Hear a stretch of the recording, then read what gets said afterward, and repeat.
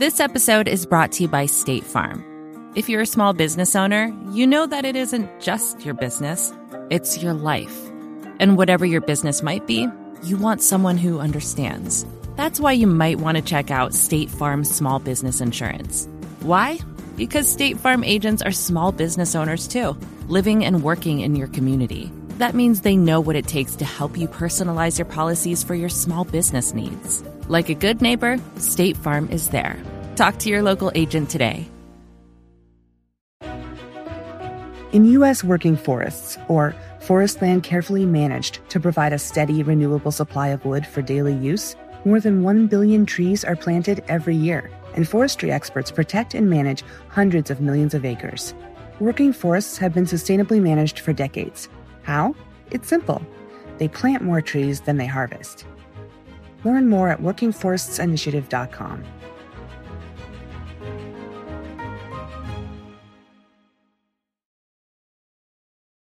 Where have I found grace in every day and in various stages of my life? Where have I found joy?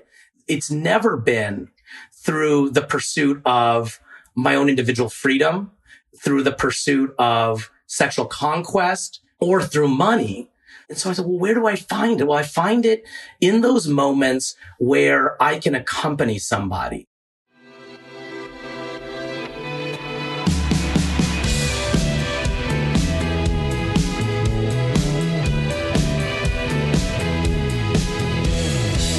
Hello, and welcome to the Ezra Klein Show on the Vox Media Podcast Network.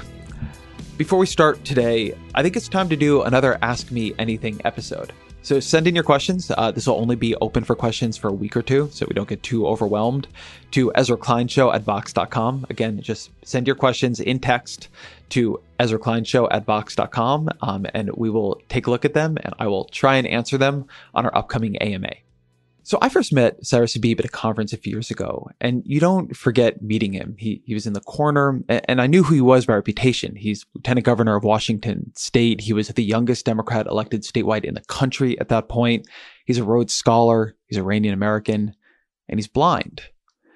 And I chatted with him late one night at that conference. And to be honest, we didn't connect. I was excited to talk to him, but it just wasn't there. He actually told me later, after this conversation, that he had been sick when we talked. He was fighting a fever. But either way, I kept an eye on what was happening with him. And then a couple of weeks ago, I read a piece in the New York Times that I didn't expect at all. Habib, who has a very clear shot to be the next governor of Washington State, and who knows what beyond that, he's leaving politics. He's not running for re-election to become a Jesuit. He's going to take a vow of obedience, of poverty, of chastity. He's going to give up his phone for years. This is not something you read every day. And it didn't seem that this was being driven by scandal or by escape. He wasn't running from something as much as he seems to be running towards something. Or maybe it's both, right? He says in that piece that he could see what politics was doing to him. And he compared getting out now to giving your car keys to someone before you start drinking. And he said something else that has been ringing in my head. He said, I don't see it as a shrinking of my world. I see it as a shrinking of myself. So I asked Habib if he would come on the podcast and talk to me about this decision. And I asked him that knowing there is a tension between what he's doing in making this decision and talking about it publicly. But he said he would. And I'm grateful he did, because it's such a remarkable conversation. It's one I'll be thinking about for a long time. But I'll frame it here with a question. Is this story he's telling, is this an inspirational story or a tragic one? Is politics losing the exact kind of person it needs, one who doesn't really want power, but who wants to serve because of what politics has become, because it is no longer friendly to people like that? Or is Habib making a hard, clear decision that might inspire others, all of us who can, to ask what really brings us joy, as opposed to what society says will bring us joy? Or is this both? Is this an inspiration and it's a tragedy? That's, I guess, for you to decide. My email is always EzraKleinShow@Vox.com. Here is Lieutenant Governor Cyrus Habib. Cyrus Habib, welcome to the podcast. Great to be with you, Ezra. So politicians become very practiced, I would say, at telling their life story. And I've heard yours boiled down to from Braille to Yale. So I'd like you to tell me your life story as you used to tell it publicly in interviews like this one, say a year or two ago. Sure. Well, I always start with my parents. They came to this country from Iran. My dad came in 1970 when he was 17 years old. He came to the U.S. to study engineering, and he did his undergraduate and graduate degrees at the University of Washington. Then he went back and worked for an American firm. This is during the Shah's time, obviously, worked for an American firm in Tehran and started dating his sister's best friend. And that's my mom. And so she was a couple years younger. She was in college. He was the cool American educated guy, a couple of years older, who came back. They started dating. They got engaged. Then the revolution broke out. My dad had a green card from the company he was working for. So he went back to the U.S. and petitioned for my mom to come over. She then, my grandfather, who was a really big believer in women's education, said to my mom, you can leave, but not until you finish your college degree. So she finished her college degree in the context of the Iranian Revolution and then left, spent a year in Paris waiting, because this was during the hostage crisis. So it was quite difficult to get permission to come in. And so she actually lived in a convent with nuns who had rooms available for young women. So she stayed there for a year and then came to the U.S. A year later, I was born in the Baltimore area. And shortly after that, diagnosed with a rare childhood eye cancer that at first took the eyesight in my left eye and then came back a few years later and would go on to take the eyesight in my right eye when I was 8 years old. And when I say that, I often joke that because that was in 1989, that's when I was 8 years old, all 8 years that I could see took place within the 1980s. So all my visual memories to this day, still from the 1980s. So everyone still looks like Cyndi Lauper and Boy George. That's a good joke, but it has to be really tough. In some ways, it sounds a lot harder to have a cancer come and take your second eye a couple of years later. Well, there's no great time to have something like that happen, but I think, and maybe I'm a little glass half full on these kinds of things, but I kind of feel like it was the ideal time that if it had to happen, it would happen then, because I was old enough that even if those memories are marred by, really crazy hair and dubious fashion, at least, I have that archive of memories from, that by the time you're 8, you kind of see enough. And my parents did everything they could, I now recognize looking back on it, to try to expose me to visual concepts and pictures and images so that I had, enough time to do that. But I was young enough where I was still learning, and it's, the mind is still quite elastic. And so, as sometimes I'll say, I learned Braille when other people learned cursive, and other kids. And so I was learning all those things, like how to use a cane, how to read Braille. In a couple of years later, I would start to learn how to use adaptive software, text-to-speech software, and so on. And I just think that's really hard later. I've gotten to know people who became blind later in life, for example, in the Iraq War, or, through other contexts. And it's really tough for folks when they're in their 20s, 30s, or particularly those who lose their eyesight to a degenerative condition later in life, to be able to learn Braille or just learn the kind of tricks of navigating that you need to learn. And so I feel like, if it had to happen, that actually was probably the best time. By the way, I tell that joke pretty often about Cyndi Lauper and Boy George. And the reason I tell it is that usually when I tell people that I've had, I had cancer twice as a kid and became blind, the audience, feels this kind of sorrow and pity and all these things. And I kind of want to give them permission to understand that, like, I'm okay. You know what I mean? Like, I'm able to laugh at it and view it with some perspective. But I'll tell you something funny, which is that I was giving the commencement speech at Central Washington University a couple of years ago. And, I did the same thing. And I told the same joke about Cyndi Lauper, Boy George. And, they knew the part about the 80s was funny. Like, they laughed at that part. But then these 22, 23-year-olds, in 2018, when I said, Cyndi Lauper and Boy George, it was like, I could definitely hear where the parents were seated, right? Like they had no clue who they were. So that may have a limited shelf life. We moved from Maryland to Seattle, where my dad had gone to college and grad school. And as I mentioned, I learned all those different techniques, the adaptive software and technologies, all those kinds of things, and was able to do well in school and went on to go to college in New York.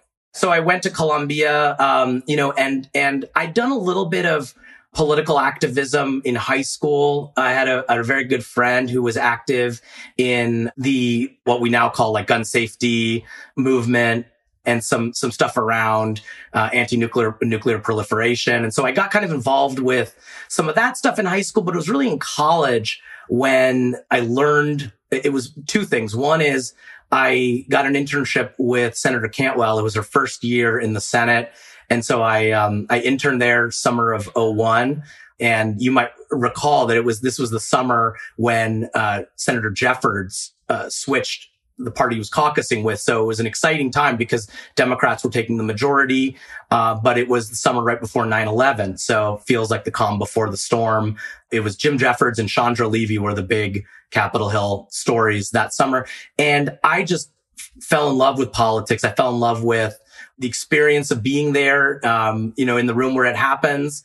I went on to work, first intern and then work briefly in Hillary's office in New York, where my first day of work was September 14th, 2001.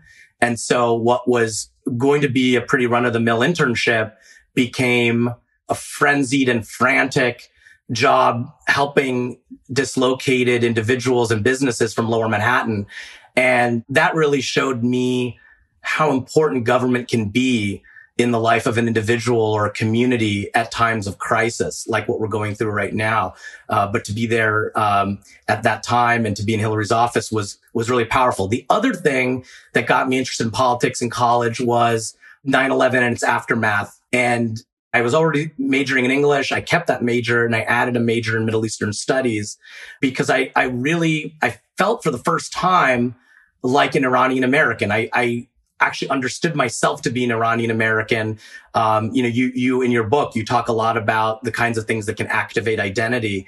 And that was a pretty dormant identity for me up to that point. And all of a sudden I felt like it was, living in New York in the aftermath of 9/11, I all of a sudden got really interested in issues of, ranging from civil liberties and the Patriot Act to Israel-Palestine to the Iraq War. And so I majored in Middle Eastern Studies. I got really passionate about critical theory and got the privilege of studying with some extraordinary thinkers, two of whom have passed away very shortly after. So I studied with Edward Said, Jacques Derrida, and Gayatri Spivak. Can you say a word real quick about what critical theory is? Because for a lot of people, if they've heard about it and if they've heard of Derrida, like it's mostly dismissive now. Well, I would say, so there's a few terms that people kind of use in an interconnected way. Critical theory, I would say, is the broad category under which, literary criticism, art criticism, music theory and criticism might all fall. So critical theory is the study of our methods of approaching texts and texts writ large. So text meaning it could be a literary text, but it could also be, how we understand even like a political movement. And so critical theory is about saying, well, how does this look if we examine it through a Marxian subtle difference from Marxist, a Marxian or a feminist or a racial or gender or queer perspective or psychoanalytic. So it's examining those very methods and using them often in combination or in tension with one another to try to tease out meaning from a text and across multiple texts. And so a key component or sibling of critical theory is comparative studies.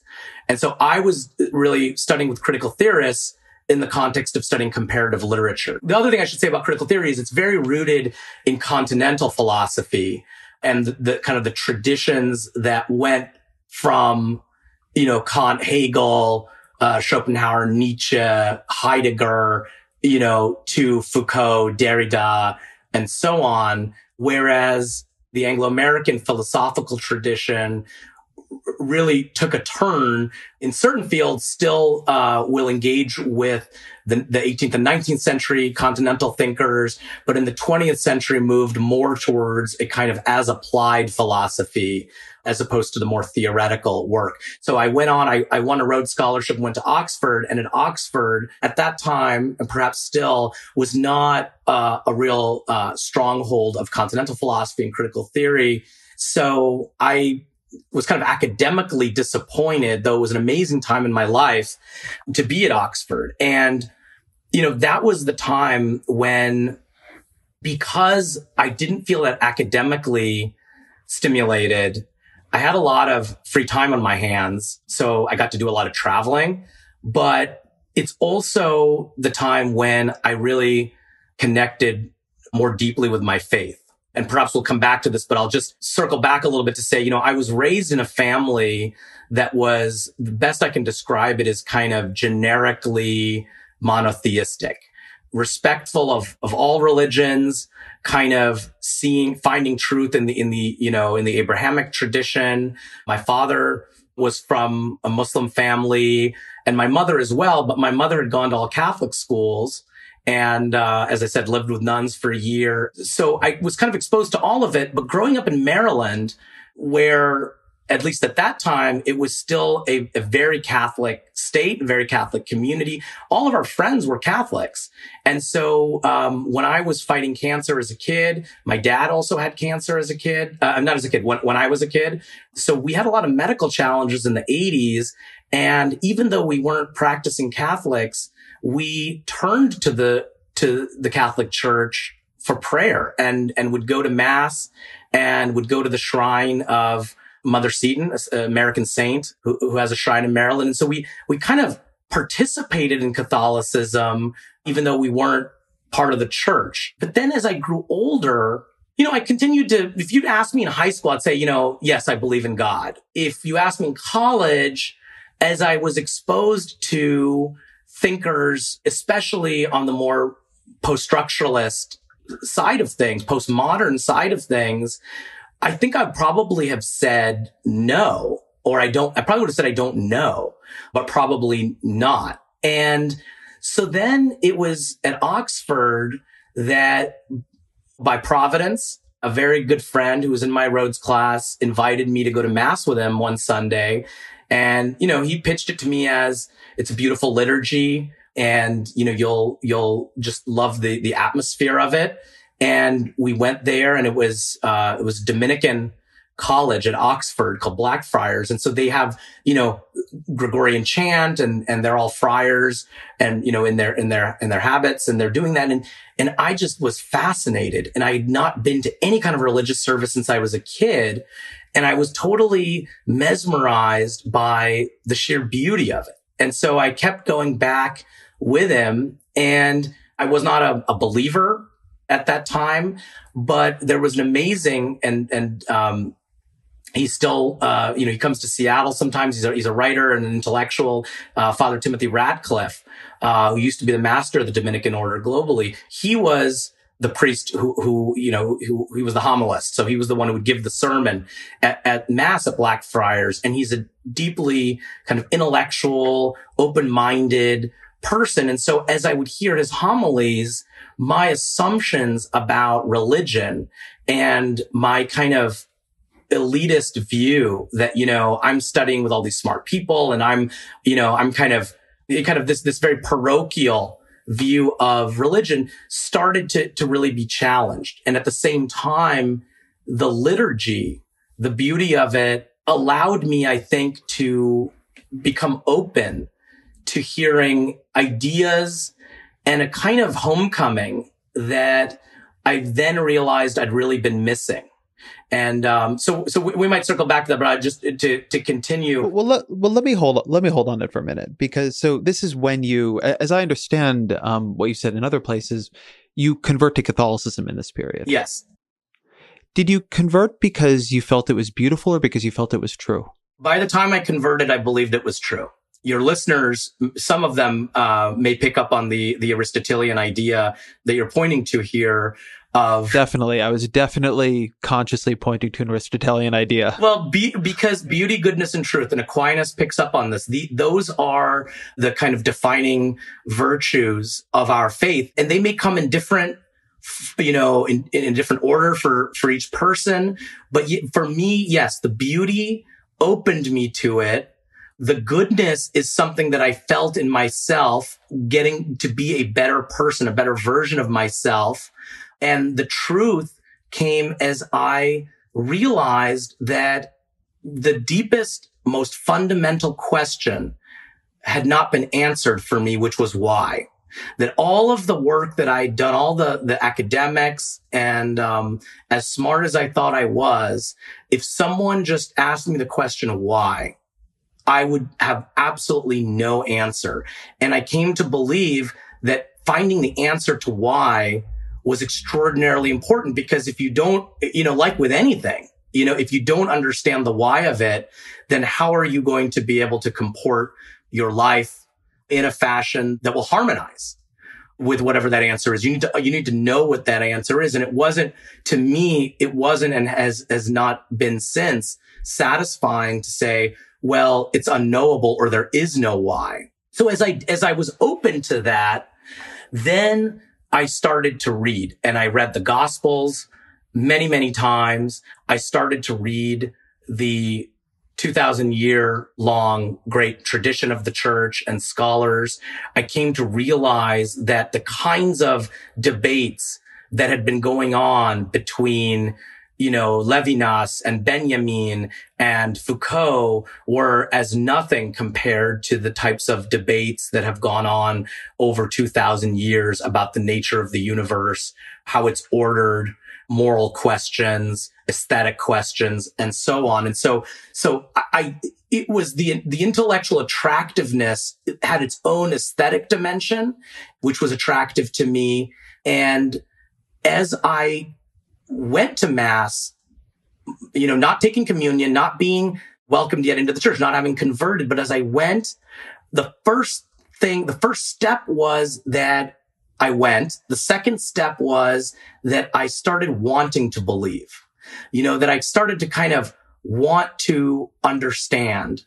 And then gradually it began to happen. It began to happen because I started to feel, and I think that this is something that no matter what anyone tells you, in my opinion, anyone who says you can reason your way to this is not giving the complete picture. It's the reason why, I love C.S. Lewis, and I think that kind of apologetics is fantastic, and his use of metaphor and analogy and all of that is great.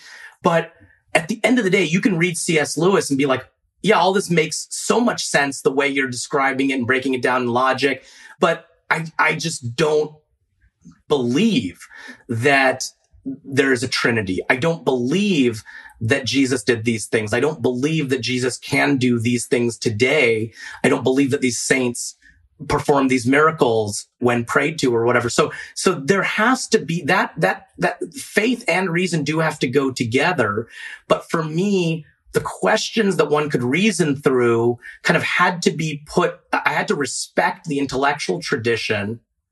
And then I could start to see the fruits of my kind of participation and my proximity to the church in how I was behaving. And then I started to say, wow, I can feel God's presence. Now I can feel God's presence because I know that I'm happier. I know that I'm better to others. I know that I'm more compassionate. I'll give you an example. I mean, I'm ashamed to say I was the kind of person in college that, when I went to Columbia, they taught us, this is September of 99, they taught us, when you walk by a homeless person, they're going to try to engage you in some conversation. The best thing to do is just don't make eye contact and just walk by them. And because if you notice them, then they'll always want to talk to you. And I did that. I mean, of course I didn't make eye contact, but I also just would, ignore and kind of move past and really dehumanize the homeless in that way of not even wanting to encounter them. After some time going to Mass, after some time reading the Gospels and really contemplating which became praying in time, I found a desire, actually. I actually felt that I felt uncomfortable not engaging with a person who was homeless. And so I started to feel that conversion. And so it went from beauty to goodness and to truth. And the truth was an amalgamation of both the intellectual engagement and that faith that kind of came with it. One of the experiences I had preparing for this interview, you know this, but the audience doesn't. I asked you, what books had you been reading? Like, what had you been thinking about that began to lead to the decision you made here? And you pointed me toward the Jesuit Guide to Almost Everything, and among other things, to Father Greg Boyle's Tattoos on the Heart. And I'd been recommended Boyle's book before, and I'd never read it.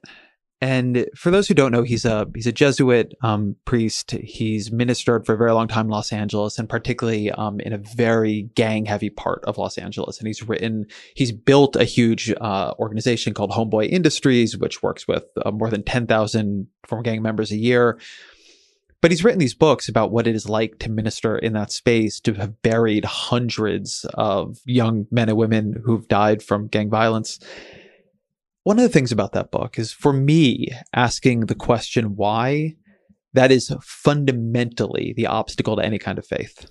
And the particular place that it manifests for me is I have a very negative reaction to anybody who will see God in moments of grace and goodness and beauty, but not see her in moments of suffering, of cruelty, right? It always seems to me in this logical way that if God gets the credit for one, needs to also get the blame for the other.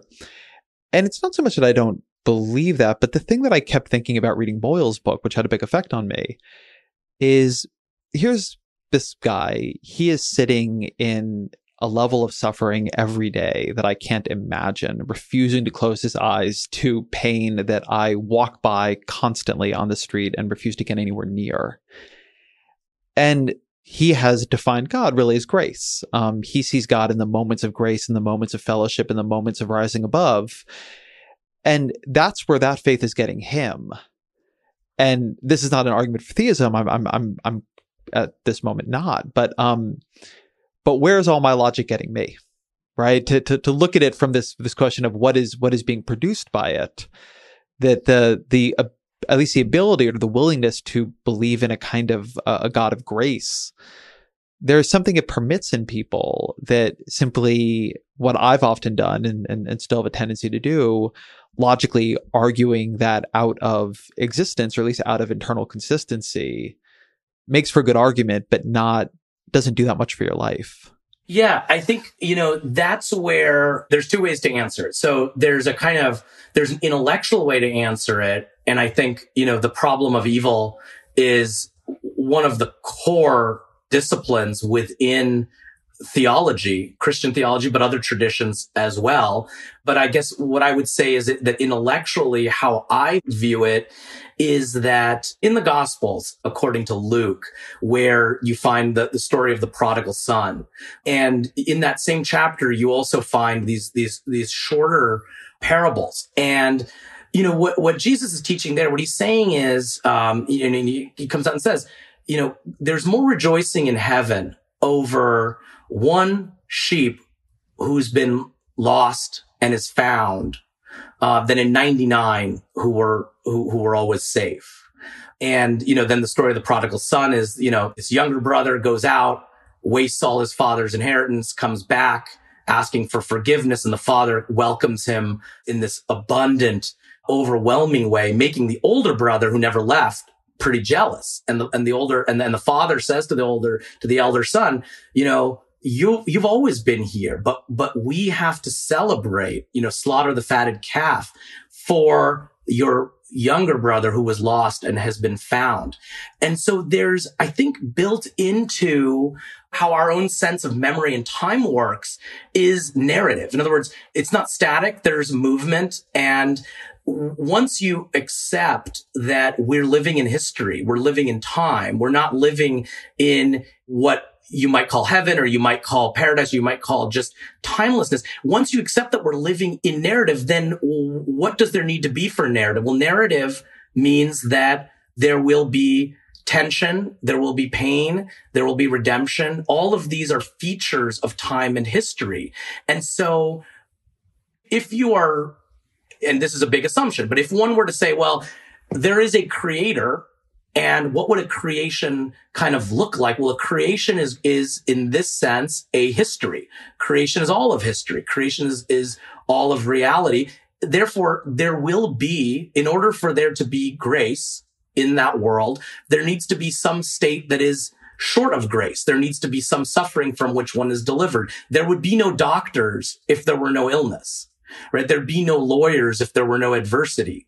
There would be no journalists if we all already knew everything, although we would still need analysis. Still need a lot of explanatory work. Yeah, that's right. It's a lot of, for the brainier consumers. So that's the kind of the intellectual feeling, is that I know what it's like to regain something that's lost. I know what it's like for me to overcome an obstacle, even in my own life. And so I look back and say, my blindness, is it a cruel God that allowed for me to be blind? Or is it a God whose understanding is so much greater than mine? That this thing that was painful to me may have been an invitation to something greater, to something bigger for me or for other people. And so I've seen that play out in my own life.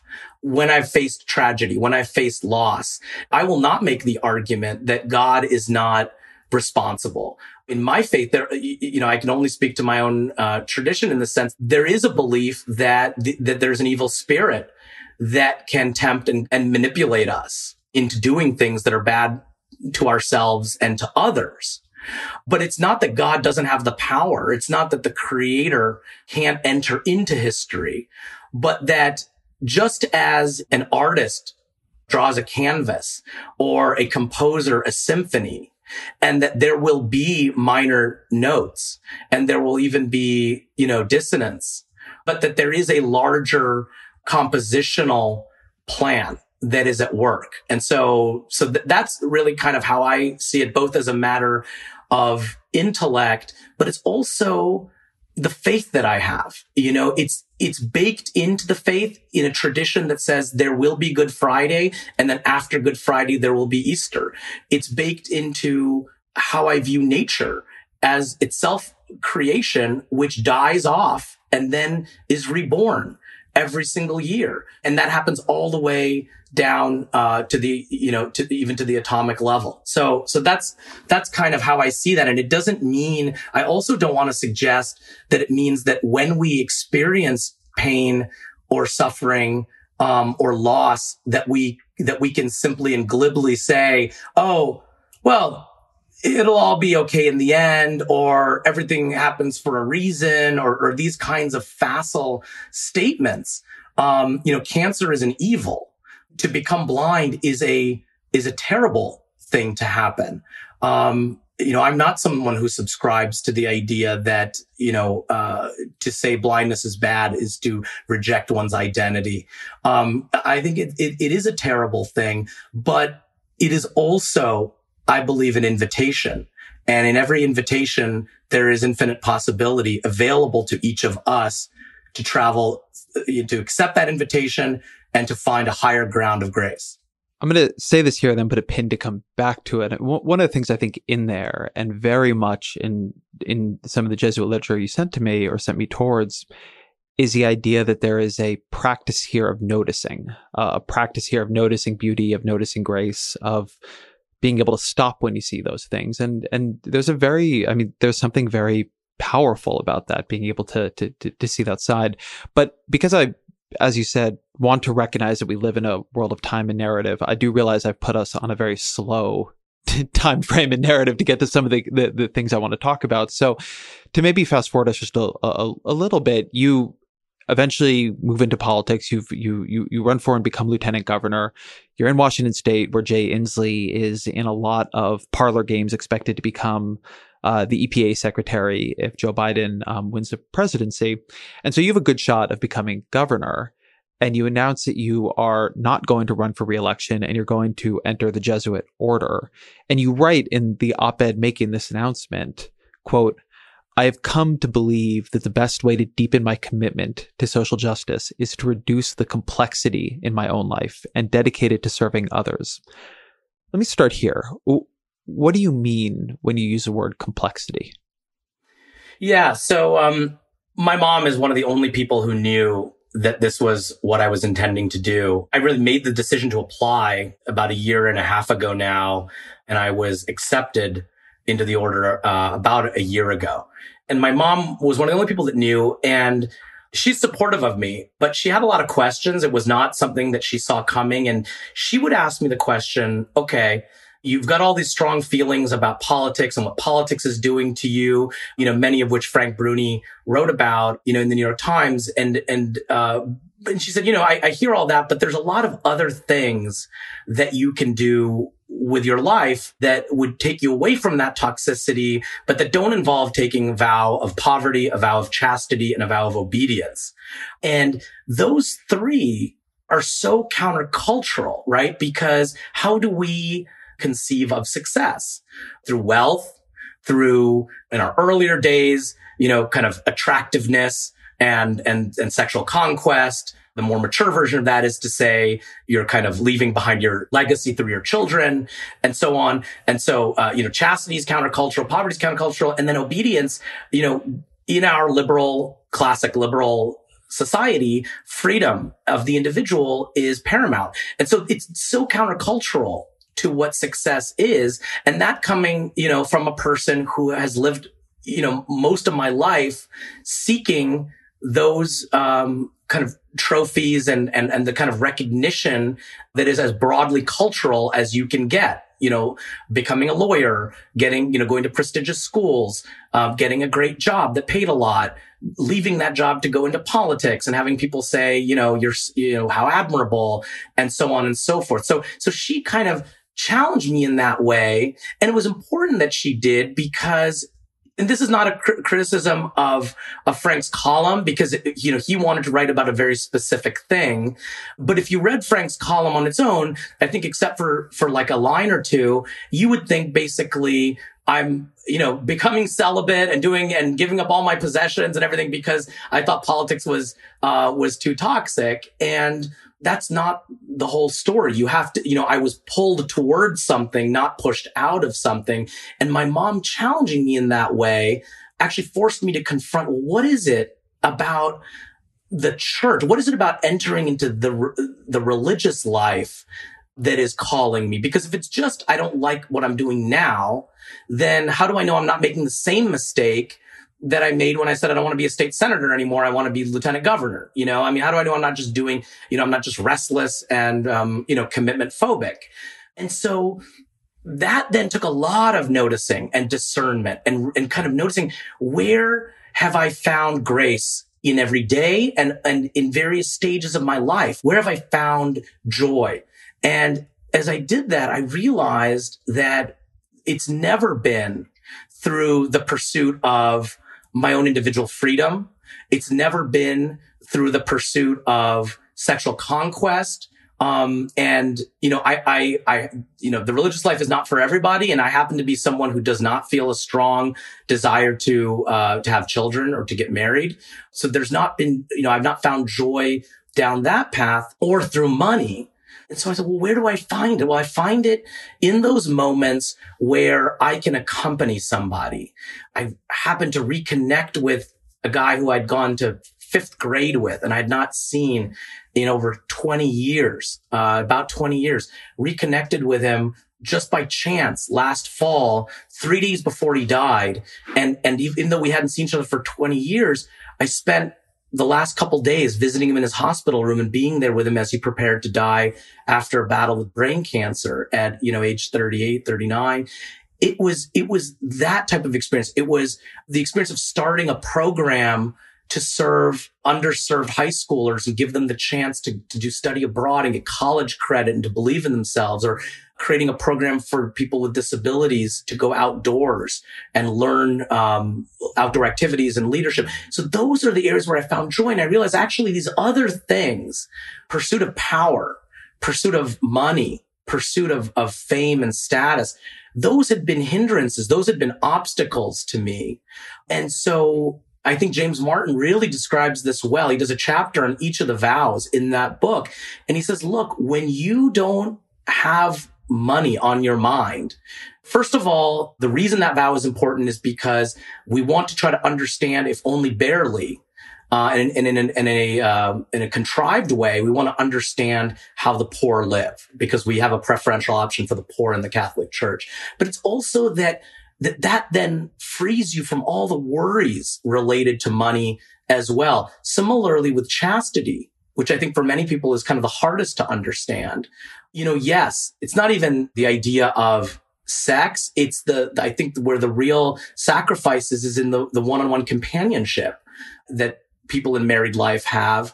And yet, Martin says, well, but then you're available in a more radical way. You're available to be there with, for others without an agenda and with all of your time and as the top priority. And with obedience, similarly, there's a relinquishing of power. But there's also a freedom, that comes from saying, you know what? I'm going to discern, but I'm also discerning. I'll give you an example with that. Ezra, would you say you were freer? If I were to say when you were a child, and I don't know a lot about your childhood. But would you say you were freer when you were a kid or now? Ooh, free is such a hard word. I don't know what I would say. Would I have felt freer as a kid? Absolutely. It seems to me what you're getting at is this idea, Patrick Deneen writes about this really well, I think, that there's an older conception of freedom as something that comes amidst discipline, that comes amidst constraint. And that there has been this false promise I don't mean liberalism here as in the American left. I mean liberalism here as in the broad Western conception of philosophical liberalism, that there was this promise of freedom through choice. And it is built on a fundamental misunderstanding of human nature, because you begin to be hemmed in by your choices, confused by them, locked in by them. The possibility of endless choice always makes you feel unsatisfied with what you have. And I certainly feel a lot of that. I didn't feel very free as a kid, is part of why I'm hesitating on this, because I was always a little bit of a square peg in a round hole as a child. And so there was a real freedom. I felt freest in my early 20s when I had found a context that fit me, but hadn't made a lot of decisions yet. But, the last couple of years have been, in many cases, an effort to scale down, because I do find a lot more freedom when I'm just, when things are a lot quieter. Yeah. And I think, look, when I talk about taking these vows, I'm not advocating that, broad swaths of society do this. We particularly need people not to take, vows of chastity and promise of celibacy. I mean, so it's not that I'm saying that, but I think that, you can learn a lot about certain virtues or, certain behaviors by looking at them along a spectrum. And I think that what religious life is, the term in a faith community that we use is it's witnessing, right? It's giving witness to the power of these things by living them in a more absolute way.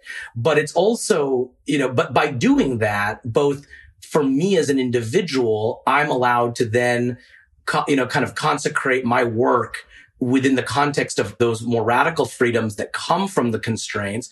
But it's also a way to show others that, hey, look, no one's saying that, you should take a vow of obedience to the Catholic Church or to any other, church or anyone else, or a vow of chastity. But maybe you want to recognize that if I'm this fulfilled and this happy by doing this to the extreme, that perhaps there's some room for moderation for you. Perhaps, being, a little more downwardly mobile actually may make you happier. And so it challenges the culture just by virtue of the witness that it presents. And so it has that added benefit. But certainly for me, the primary objective is that by saying, like a child in a way, I'm going to, a child in a healthy family should be able to say, I want to go to this high school or do this after school activity. And the parent should listen, but then also the parent should say, well, I don't think this one is good for you because I've lived longer. And so that is, I think, a way to understand what religious life is like with respect to, obedience, where it's not that your position is not taken into account, but it's that you're submitting yourself and you're doing in dialogue with your superiors. And then that becomes, again, a metaphor for the larger moral framework where one can say, well, I want to do this. I want to participate in this activity that may pollute the planet. I want to hold this here before we get into that, because you're exploring this as if you're just anyone. You're not, right? You're a lieutenant governor of a state. You're likely to become the governor of a state in a different path, potentially a senator. You have this capacity to serve on a very, very large scale. And I think the natural question this creates is maybe this other path would be better for you, but in part because you can recognize that, is there any fear that it's selfish to take it, that being able to see some of this puts actually an obligation on you to use the positions you have attained or can attain for others, even if it does create a lot of temptation towards corruption? Yeah, those, I'm really glad you asked that, because, those are the comments on Twitter, or I made the mistake. Although I should say, actually, I'm glad that I did this, but I did briefly look at some of the comments on the Bruni piece, and they were almost all supportive, but the ones that are hardest for me to hear are of that type where, they're saying, actually, we need more people like you, or this is, you should, you're exactly the kind of person that should stay. And I guess, not to be overly cute, in a philosophical sense, but I mean, I wouldn't be the person that they're saying I am if I stayed in the way that I am. So there's a paradoxical element to it, because, for me, Ezra, the challenge is that I found that I always had the desire, and I feel proud of what I've done in public life to help others, and it's rooted in my faith, and it's rooted in the values of my constituents as well, whom I've represented. But I also felt very strongly a pull towards accolade culture. And, when I got into politics in 2012, I mean, I know you feel the same way. That does not feel like 8 years ago, right? In political time. I mean, when I got into politics in 2012, politicians are politicians, and they want good spin and all of those things that you'd see on the West Wing or whatever, right? And in narrative form, or you'd see in the media. But since then has come the rise of the celebritician. And I think something even more dangerous than just the celebritician. In fact, kind of the idea that a politician can be a salvific figure, can be a messianic figure. And then also combined with the role that lifting up underserved voices, of which blind and Iranian American are definitely included, led to a dynamic where I saw myself headed for and attracted to a kind of recognition and a kind of gauzy fame and celebrity hoisted upon the dreams and aspirations of people who aren't looking for a lieutenant governor or a senator. They're looking for a cultural leader. They're looking for a type of, Messiah. And I'm not saying they're looking for Jesus. I mean, I'm saying they're looking for whatever, it is that can bring about a social and cultural evolution that fits the ways in which they feel excluded. And I just felt wrong about it. I mean, I felt that it was, and this is, 2017 to 2018, when I was, I ended up going to New York, meeting with a top literary agent, doing all the things that one does to capitalize on being, the youngest Democrat in statewide office, a blind Iranian American Rhodes Scholar, cancer survivor, all those things to start to position myself in that way. And so that felt so at odds. And remember, I talked about at Oxford how I came to start to feel where goodness was. And then you of course, you feel the flip side of that. And so I felt that wrongness. That's why I started to look for where else might God be calling me. And it's the reason why even after I read those comments or I hear your question or my mom's question or anyone else's about why don't you either stay in politics and do this or do it in some other way, it's the reason why ultimately I still continue to feel like this is the right decision. Doesn't that mean that if not just you, but people like you either leave politics or never enter it to begin with, which I think is often true, the field is left to the people who do thrive amidst some of the more toxic dimensions of that culture, which is to say, I don't disagree with any of the critiques you've made. And in fact, I feel some of them around journalism too. And something that I struggle with even in journalism is there are times when it feels to me like maybe the best thing to do is recede from the field, not the field of journalism, but some of the places where I am a presence because I just find them to be toxic. But then it also has this feeling where if I think that the direction this is going is a bad direction, then if I have some traction on it, do I really just want to cede that to the people who I think thrive in that bad direction? And I find that to be a really hard question. But I think I actually think you've navigated, correct me if I'm wrong, but I think you've navigated that in your own way. First of all, let me give one point that I want to make sure I don't miss. But then I want to make this other thing about your career is, first of all, I think that for most politicians, I do think that having a family of, a spouse and or children is very grounding. I don't think that that's just a talking point when you interview someone, you say, what keeps you grounded? And they say, my kids.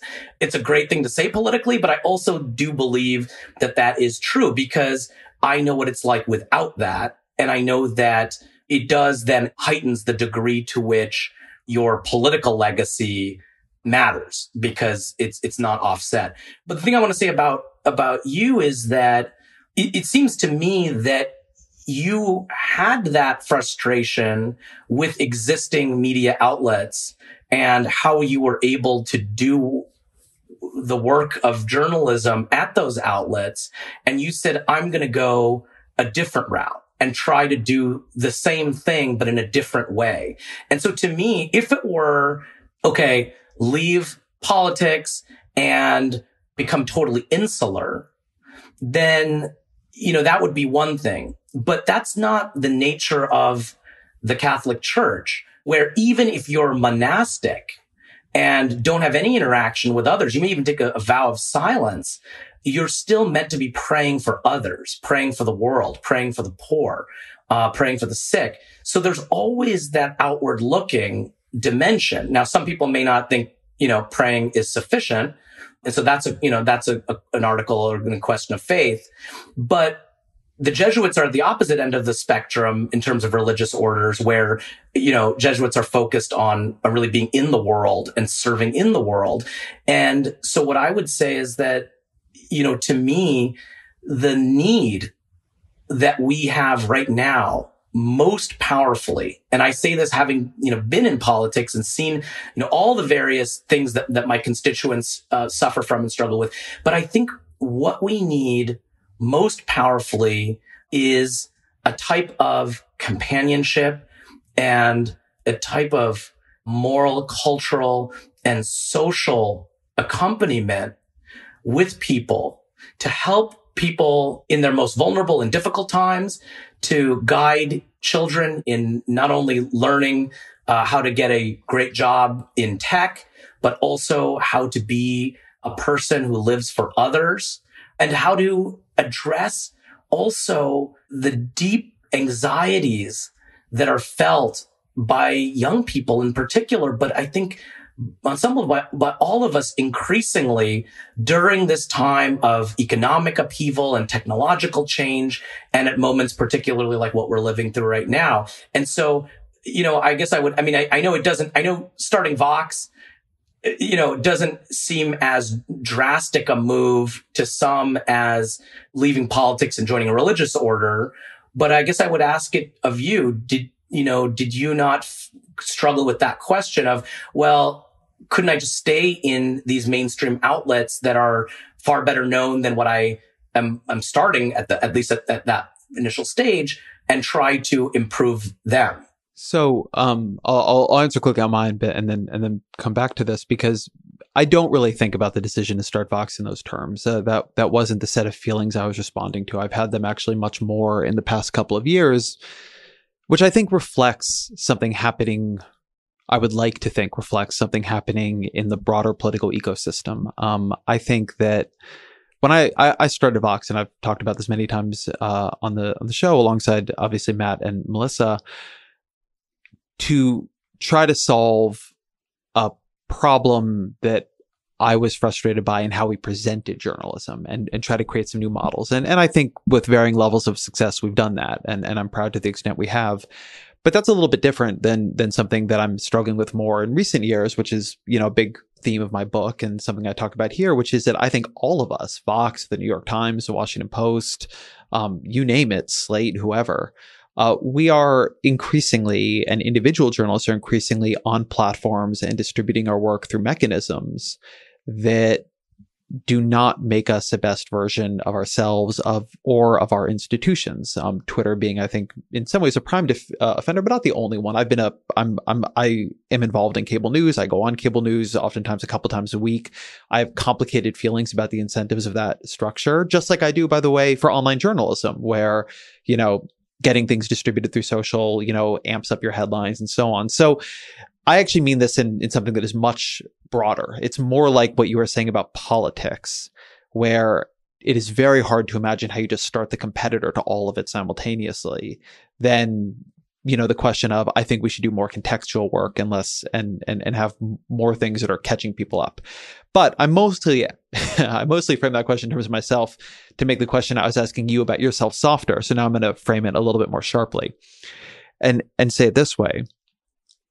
The way a lot of people think about getting power, particularly political power, but also business power and others, journalistic power, is that it does come with these temptations. It does come with this accolade hunt. It does come with this restless striving to find the next thing. It does come with this exposure to how other people feel about you. All these things that can take you off of the path that initially put you there.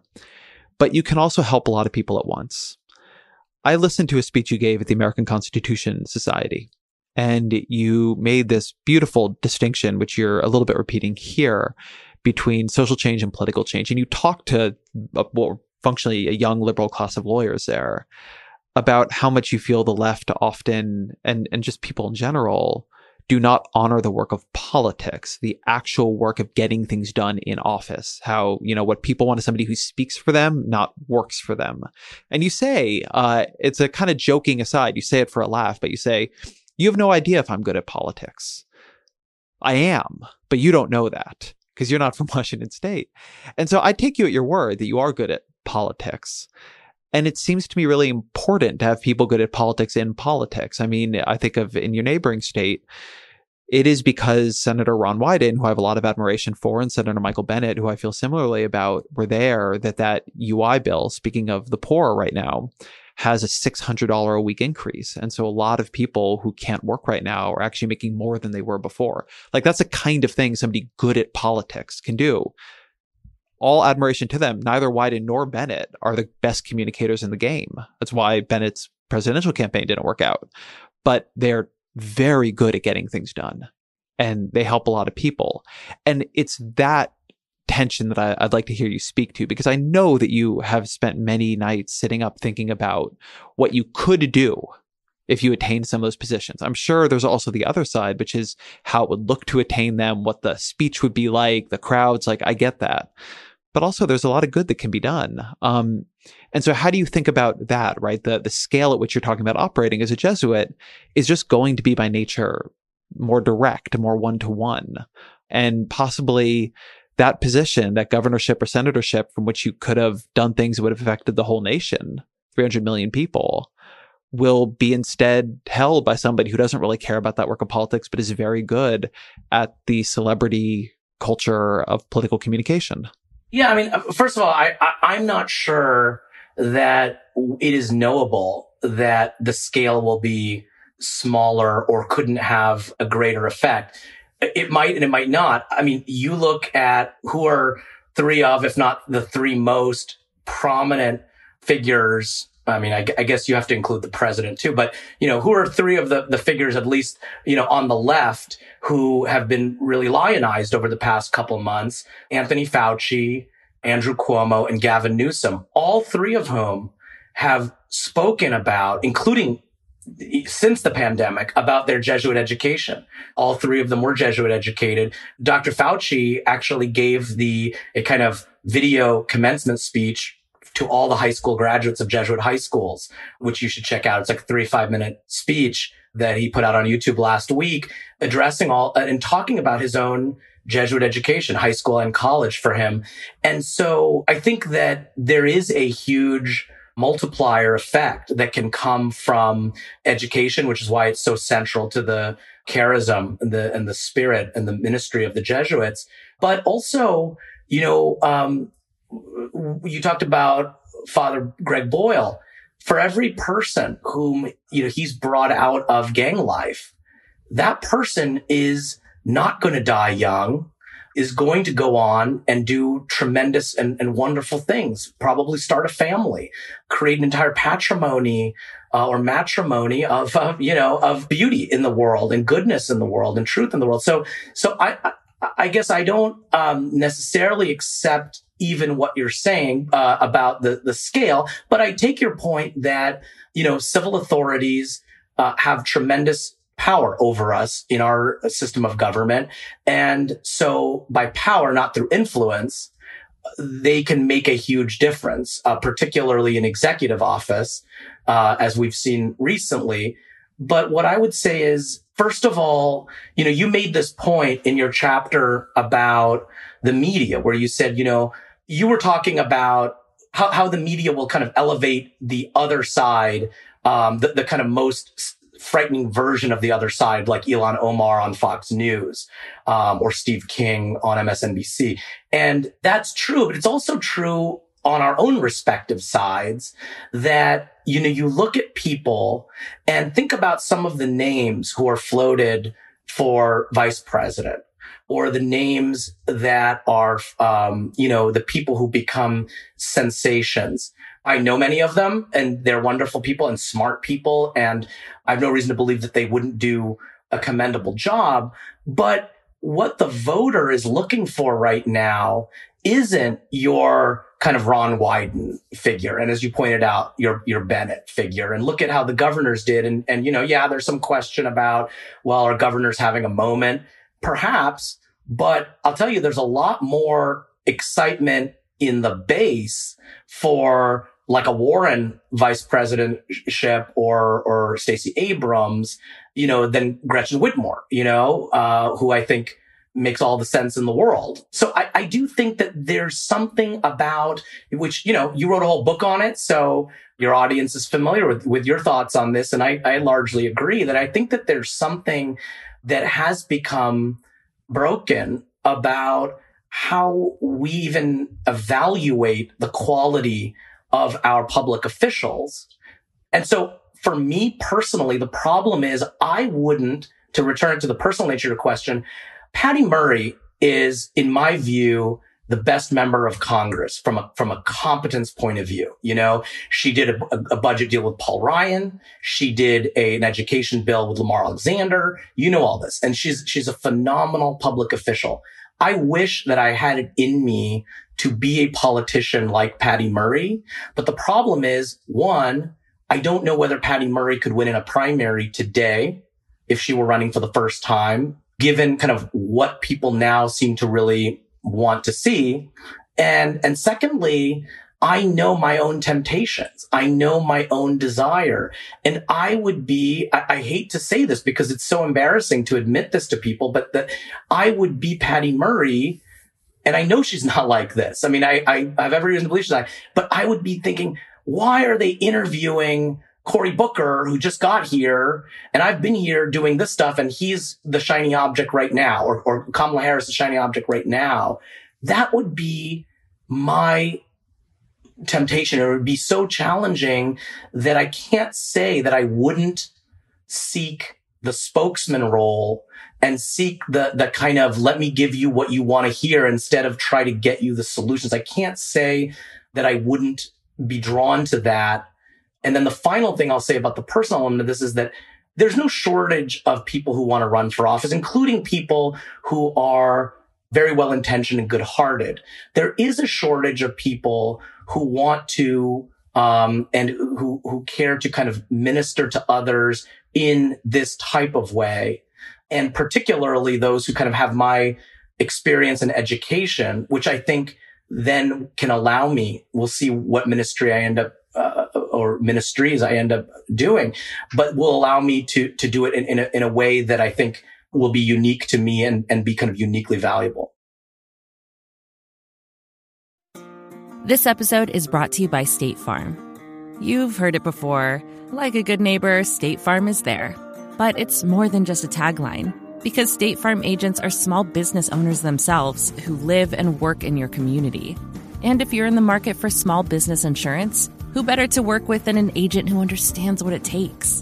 State Farm agents can help you create a personalized insurance plan that fits your small business needs and budget. Talk to your local State Farm agent today about small business insurance. Like a good neighbor, State Farm is there. Support for the gray area comes from Burrow. Getting the right furniture for your place can be really annoying. At this point in my life, I've probably gone through maybe 3 sets of outdoor deck furniture, and it's a pain in the ass for a different reason every single time. It doesn't look like it did in the pictures, the assembly isn't what they said it was, or it's just not as advertised for whatever reason. Thankfully, Burrow is the furniture company that wants to make it all a little easier. Last year, Burrow introduced their outdoor line, and this spring they're adding to it with their Dunes line, offering new seating, dining, and lounger options designed for luxury, comfort, and durability. Burrow furniture is easy to put together and take apart, so you can move or store it as needed. And it ships straight to your door for free. Gray Area listeners can get 15% off their first order at burrow.com/Vox. That's Burrow, BURROW.com/Vox for 15% off. burrow.com/Vox.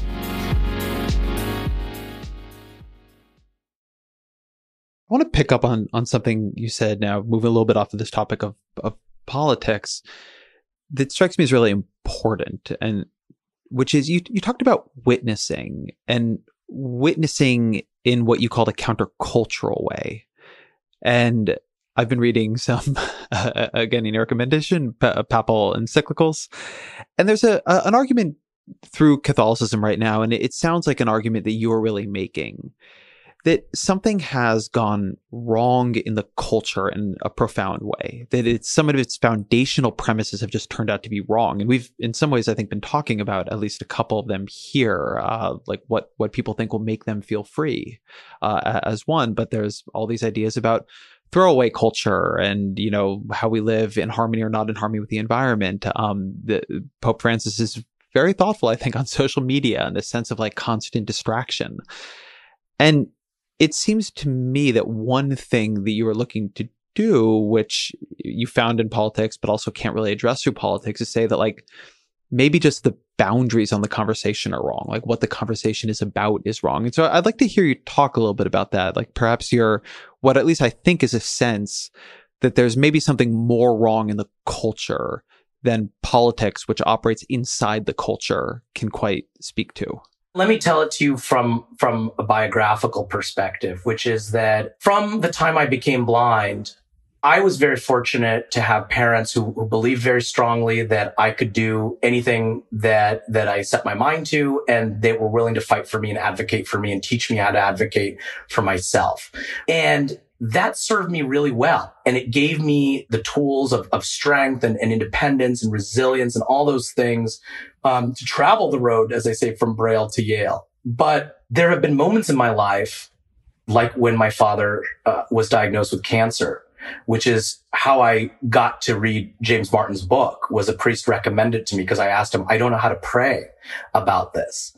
There have been moments in my life where I have confronted my own weakness and fragility.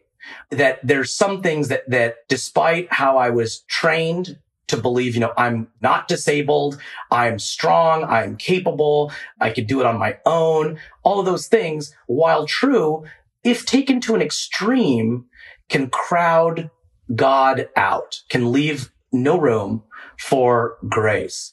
And in our culture, there is this maximum. Trump is the easiest and almost kind of, not even, he's a caricature of this. But, you find it in other arenas of politics as well around who's the strongest champion.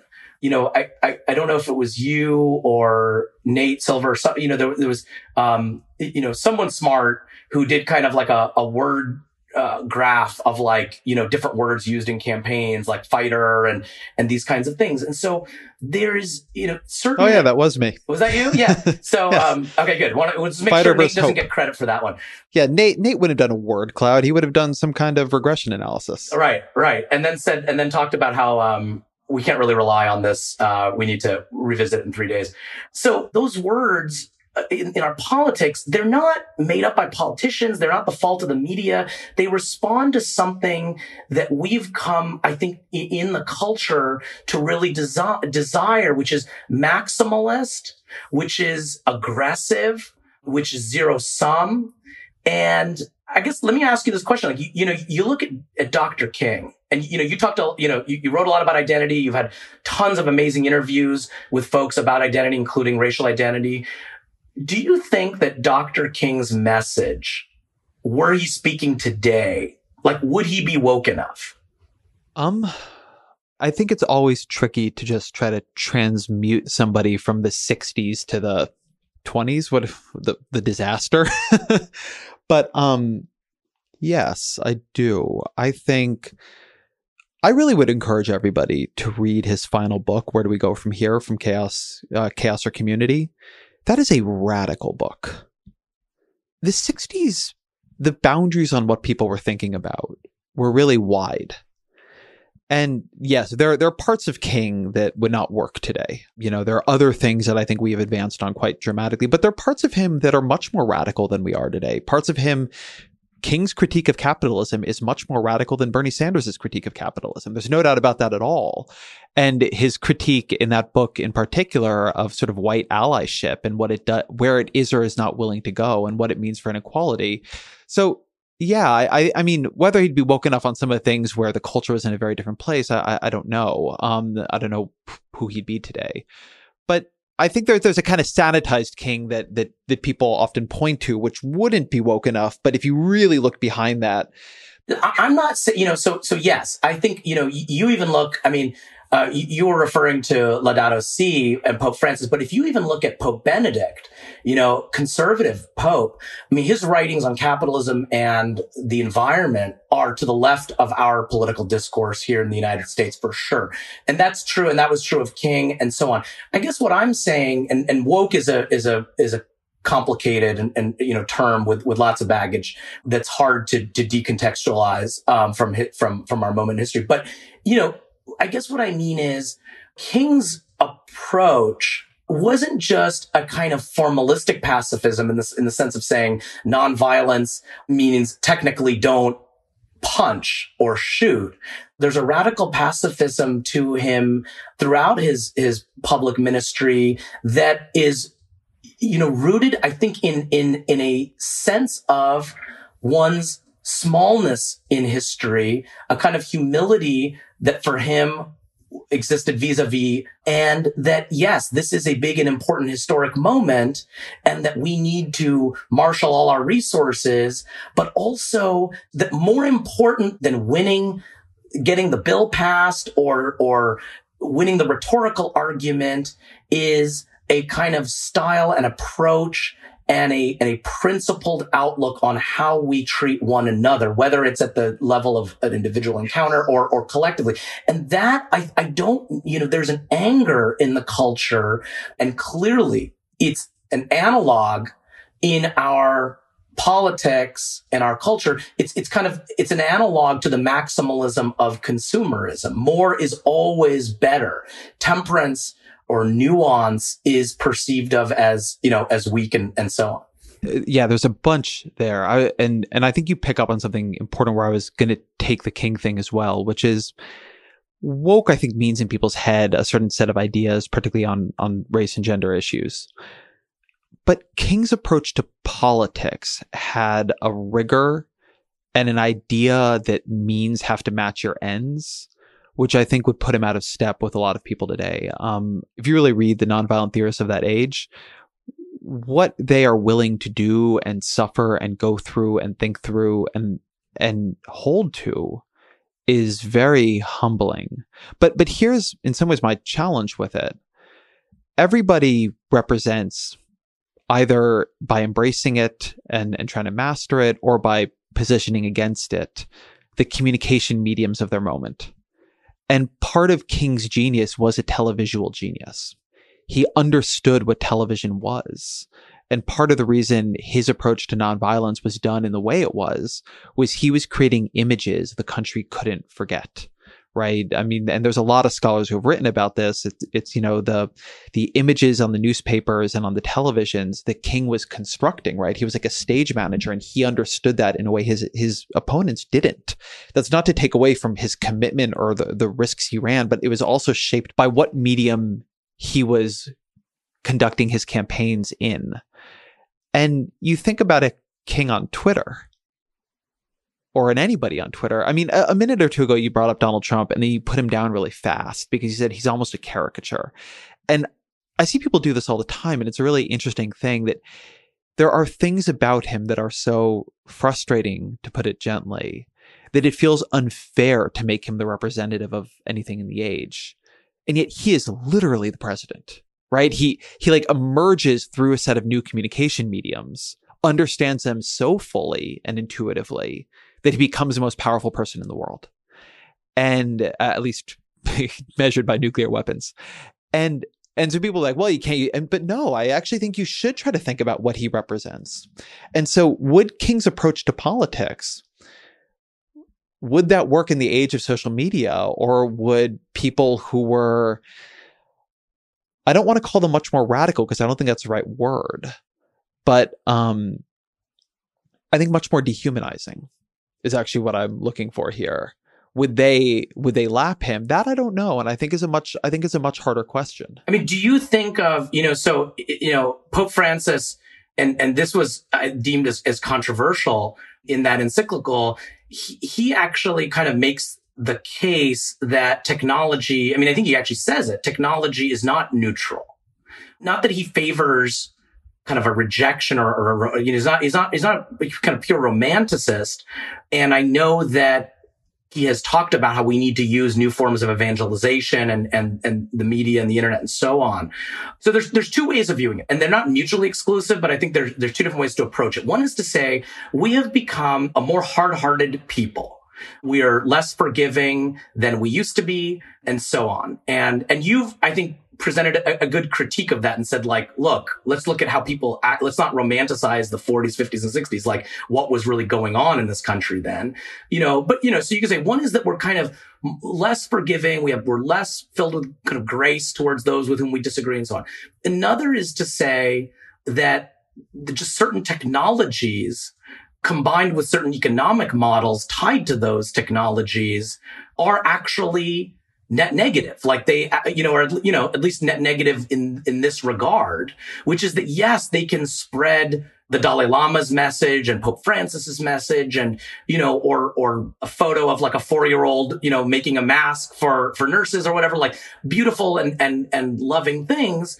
But it's much more technologically and economically inclined and incentivized towards outrage, as you talk about. So which do you think, or do you think there's some third approach that can explain, this? Because I think to me, I find it and I think politicians, we're very simple creatures. We respond to incentives. If it were the case that the way you could win a competitive primary in Washington state was to be kind of the most collegial or the most effective at having passed legislation, people would do that. Like politicians would do that. Instead, what people want, what the end user, what the voter seems to want, what gets big rallies, what gets lots of retweets is something different. Whether we pin that on cultural changes, secularization, a kind of moral relativism, the consumer culture, or whether we say actually it's something about the technology and the economics that have twisted us into something we're not, I think matters. I think it does matter. And I think I would pull apart a couple things here. I mean, one thing that it seems to me is worth saying is that if you were listening to this and the only thing you knew about politics was what Cyrus Habib was saying right now about what works, you would get who is winning elections quite wrong. Not in all cases, right? As I mentioned, Donald Trump is a president, but he got fewer votes than the person he was running against. In your state, I have a lot of admiration for Jay Inslee, who I have sat down with Jay Inslee a number of times. I do not mean this as any disrespect to Jay Inslee. He is not the most scintillating communicator I've ever dealt with, but he is a remarkably good governor, thinker. He has attached himself to the right issue of our age. He has, he's done a lot going back quite a long time now. I mean, you're lieutenant governor in that state. Joe Biden won the Democratic primary. Biden was not my first choice by any means, to be honest about it, but he certainly does not reflect a kind of celebrity culture, the loudest voice in the room, the most outrageous voice in the room approach. That just isn't who he is or what he is. And it's not why he won. And so I think it's worth saying that these trends are there and anybody in politics feels them in their power, but they are not yet dominant. They are in tension with other things and possibly even creating their own counter reactions. So I always want to be a little bit careful. But to the other question you asked about, is it a net negative? I mean, if you forced me to choose, yes, I think it is. Before coronavirus, I was working on a piece that's now on hold, but I'd been reading a bunch of the critics of television. And so like Neil Postman, or there's a book by a guy named Jerry Mandel, I think it's called 4 Arguments for the Elimination of Television, and things like that. And one of the things that is so striking about reading what were really hair on fire, super concerned critiques of the coming age of television, as people recognize its sort of culture changing force in the 70s and 80s, is I think we look back and we assume they had to be wrong about what they were warning about because society kept running and functioning. And when I read them, they were right. And not only did a lot of what they warned about come to pass, but in many cases, it came to pass much worse than they possibly could have imagined.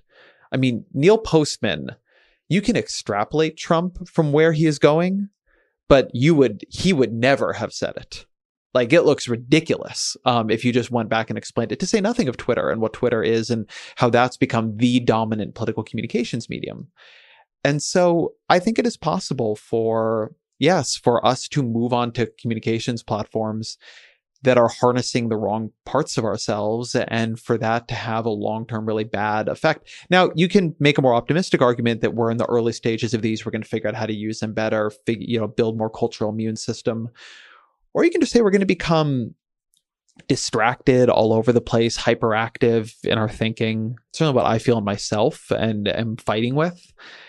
So I don't know. I don't think we are, if you ask me, I don't think that net, the communication changes of the past decade or two have actually been good for politics. And I think you can see that if you look at politics, right? If they had been good for politics, politics would look better right now. Yeah. And I think that they're not, and I don't want to peddle in like kind of, pseudoscience, but I suspect, and I know there's been some, scholarship around this, that they're not great for young people and for issues around, self-image, issues around kind of, anxiety, issues around one's sense of purpose and meaning in the world. So one of the things, to go back to, your question about how does one make a decision or discern where one should be focusing one's life? To me, I feel like when I say I want to accompany and provide companionship to people and to try to work on that level of the culture, even if you have to start person by person, is to recognize that at least when it was TV, and for the past, couple hundred years, this is a country rooted in the individualistic premises of classical liberalism. But at the same time, it's also been a very religious country where the greatest reforms that we have seen have been rooted in and really born out of the kind of collective compassion and sense of responsibility fostered by faith communities, whether it's Quakers or Jewish or Catholic or mainline Protestants and others. And so all of these movements have been kind of rooted in that precisely when the individual's interest actually had to be kind of set aside, So how does one put aside one's white privilege to fight for civil rights for Black Americans? Well, because one learns that in the context of a faith community where looking out for just yourself is anathema. And so now, as as those institutions, not to mention other civic institutions, have lost power and influence, particularly with newer generations, where's the kind of armor that can protect us, I guess, from the excesses and harms of this particular technology and suite of technologies, this particular concentration of economic power tied to those technologies, and hopefully not just defensively protect us from becoming the worst versions of ourselves, but where then come the kind of weapons of grace? Like, how do we actually create a more compassionate and generous country that says, you know what? Okay. And I'll give you a personal example I use a lot where I say, I'm blind. I've lived for 30 years in a world, that's been built by and for sighted people. That comes with its frustrations. I definitely have a huge deficit of privilege when it comes to that.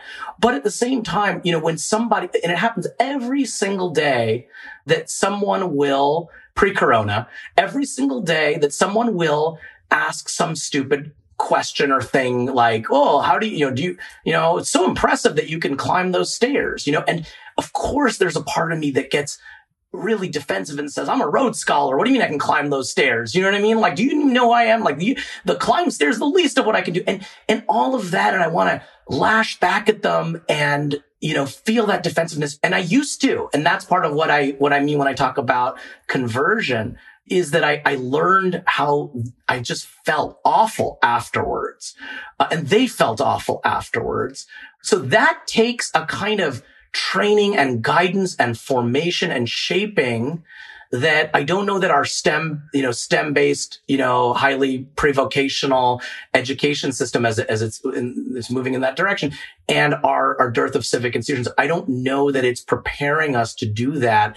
And so instead, on the social justice left, we do a lot of yelling and virtue signaling, and we're right on these things, but we're not going to have the kind of success that King had, or that Gandhi had, or that even, that the Dalai Lama has had.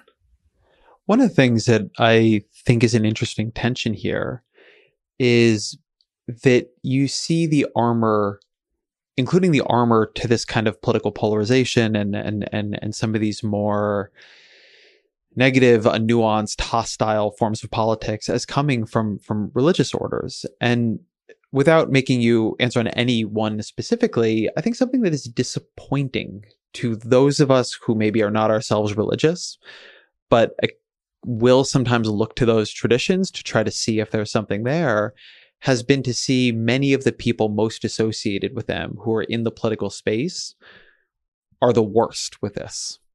And that is true with some of the people from various Christian denominations. It is true with some of the rabbis who have a political voice. And, and particularly if you go to other countries where other religions are more represented in structures of power, it's true with all of them.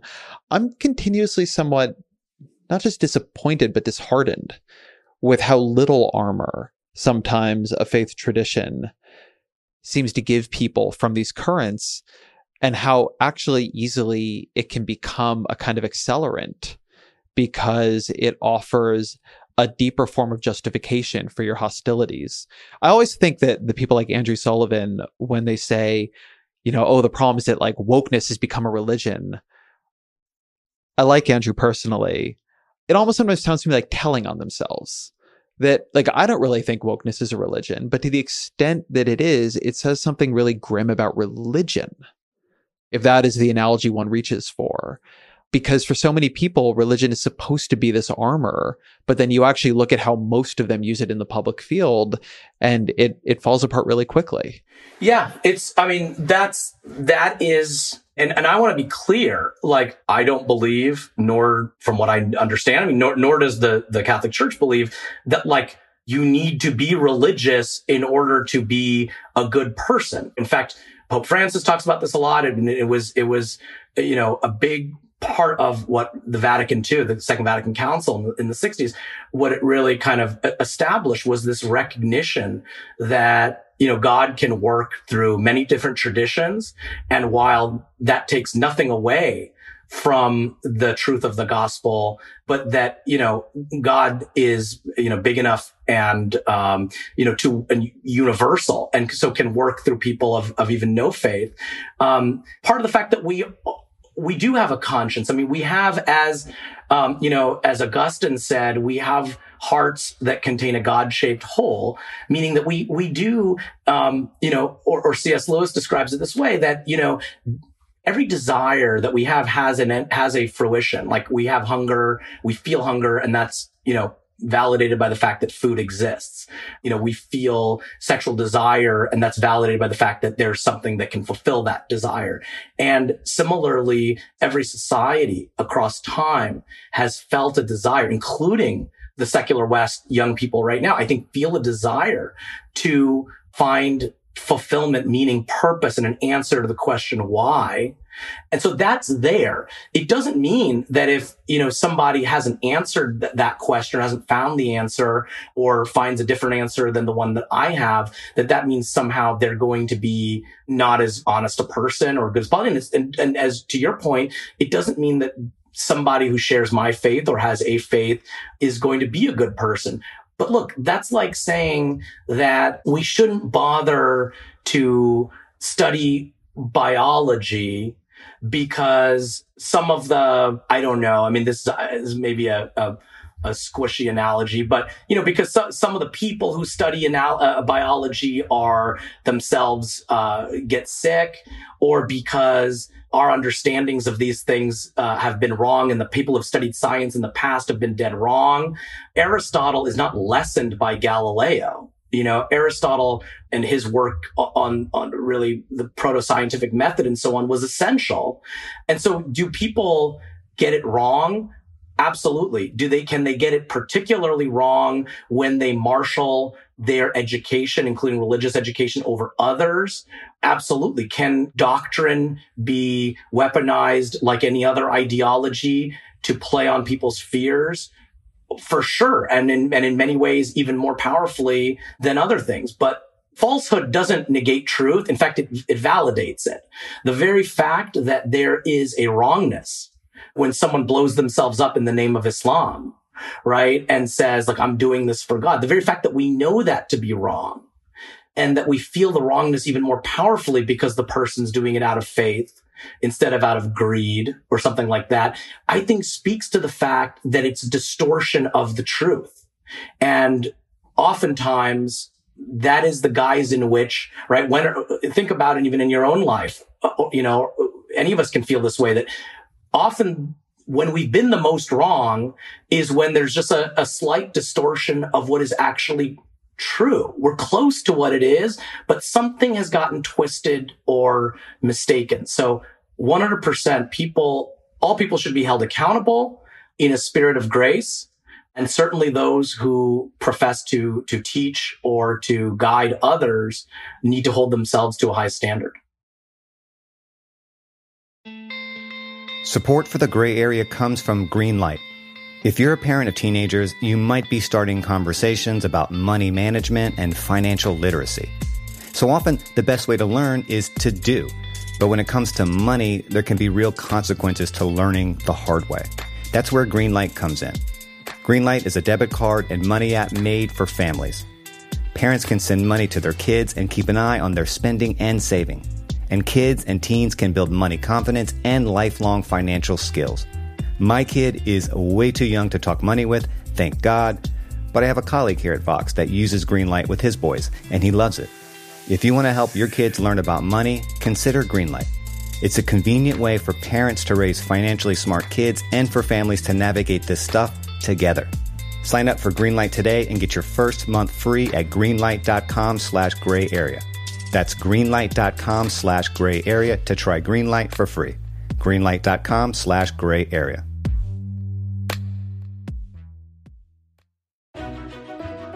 In U.S. working forests, or forest land carefully managed to provide a steady, renewable supply of wood for daily use, more than 1 billion trees are planted every year, and forestry experts protect and manage hundreds of millions of acres. Working forests have been sustainably managed for decades. How? It's simple. They plant more trees than they harvest. Learn more at workingforestinitiative.com.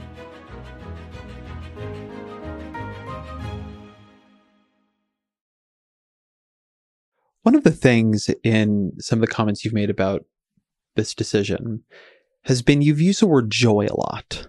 And you've said, among other things, that you spent time at a speech with the Dalai Lama. I think you partially interviewed him.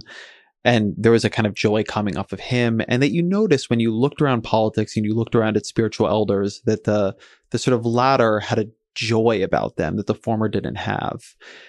And I think it's a very foundational cultural idea that if you can make it to the top of Achievement Mountain, that there is joy there waiting for you, that you will feel accomplished enough, that you will feel like you won, that you'll be able to help people or buy the things that will make you happy or get the partner who will make you happy or whatever it might be. And, you got it pretty far up Achievement Mountain here. And what, you're saying is that not only do you not feel that joy, but the people who seem higher up than you seem to have even less of it. And I'd be curious to hear you talk about that a bit and what you've come to think joy comes from. Yeah, I'm glad you raised it because, again, and I feel terrible because Frank Bruni is amazing, which is why I did the interview with him, and I think he did a great job. But again, if you just read that story, it doesn't capture. It wasn't his goal, and I also maybe didn't surface it enough, and maybe I haven't so far in our conversation that if you read it, you would just think it was running away, and it seemed quite kind of joyless in a way. The decision I'm making, part of my job, a kind of minor but turns out quite meaningful part of my job as president of our state senate, which is what the lieutenant governor, one of the things the lieutenant governor does, is to we have a prayer or invocation at the beginning of every Senate session, and so we don't have a Pat Conroy equivalent. We bring in different chaplains, different members of the clergy, and so on to come into the Senate, and so I meet with them for about 10 minutes before we start the day in the Senate. And I came to just love those encounters. I mean, they were rabbis and Protestant pastors and Catholic priests and Buddhist leaders. And in those conversations, just, like 10 minutes, I'd always ask kind of like, what was your journey to this job and how did you get here? Because I was, this is all, people didn't know, but I was also kind of discerning my own vocation at the same time. And I wanted to ask these people, and almost without fail, there was this lightness, a peacefulness with where they are and with what they're doing that I found so attractive. And it was from all different traditions. And, the kind of apotheosis or the apex of that was the Dalai Lama. And, people who have absolutely no faith in a religion, and certainly not, Tibetan Buddhist, have talked about, when you meet him, and I've had the honor of meeting him and getting to talk to him twice in these private meetings. When you're in his presence, you feel a holiness. And I spent a lot of time thinking about what is that holiness? Because from my tradition's perspective, the Dalai Lama does not even, he does not profess a belief in God, And so in a way, I was like, well, what is it? Because it could be closeness to God, but if so, it's not one that he's experiencing or knows that he's experiencing. So what is it that, and I realized what it is, this sense that he gives off, that he is totally actualized in what he's doing, that there's no pretense, that he has become his true self. Thomas Merton talks about this, that, he says, I become a saint by becoming my true self. And that is what is saintly in the Dalai Lama and in some other men and women whom I've met in various forms of consecrated life. Now, you don't need, again, to go back to what I said earlier, it's not that you need to do that in order to become a saint or saintly or holy, but he has dedicated his life. And these other men and women I described, they've dedicated their lives in a more serious way to serving others and to being right where they need to be, not to some further thing or some next step or whatever, but they've all, to various degrees, and not every clergy is the same. I mean, certainly there are priests who want to be bishops and there are bishops who want to be pope, but they have, the ones who I've met where I experienced that holiness are the ones where I feel this person has truly come to terms with who it is that they are through a really rigorous process of discernment. And to use the word you highlighted, noticing.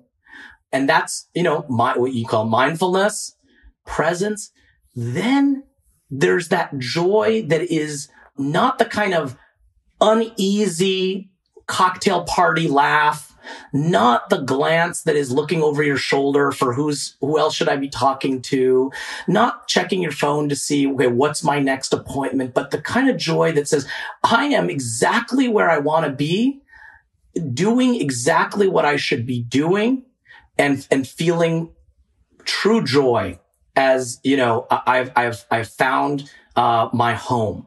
And so that to me became so attractive. And I don't want to single out politicians. I mean, I think, you find this in many different arenas, but does anybody really believe that the happiest people in this country are the richest people?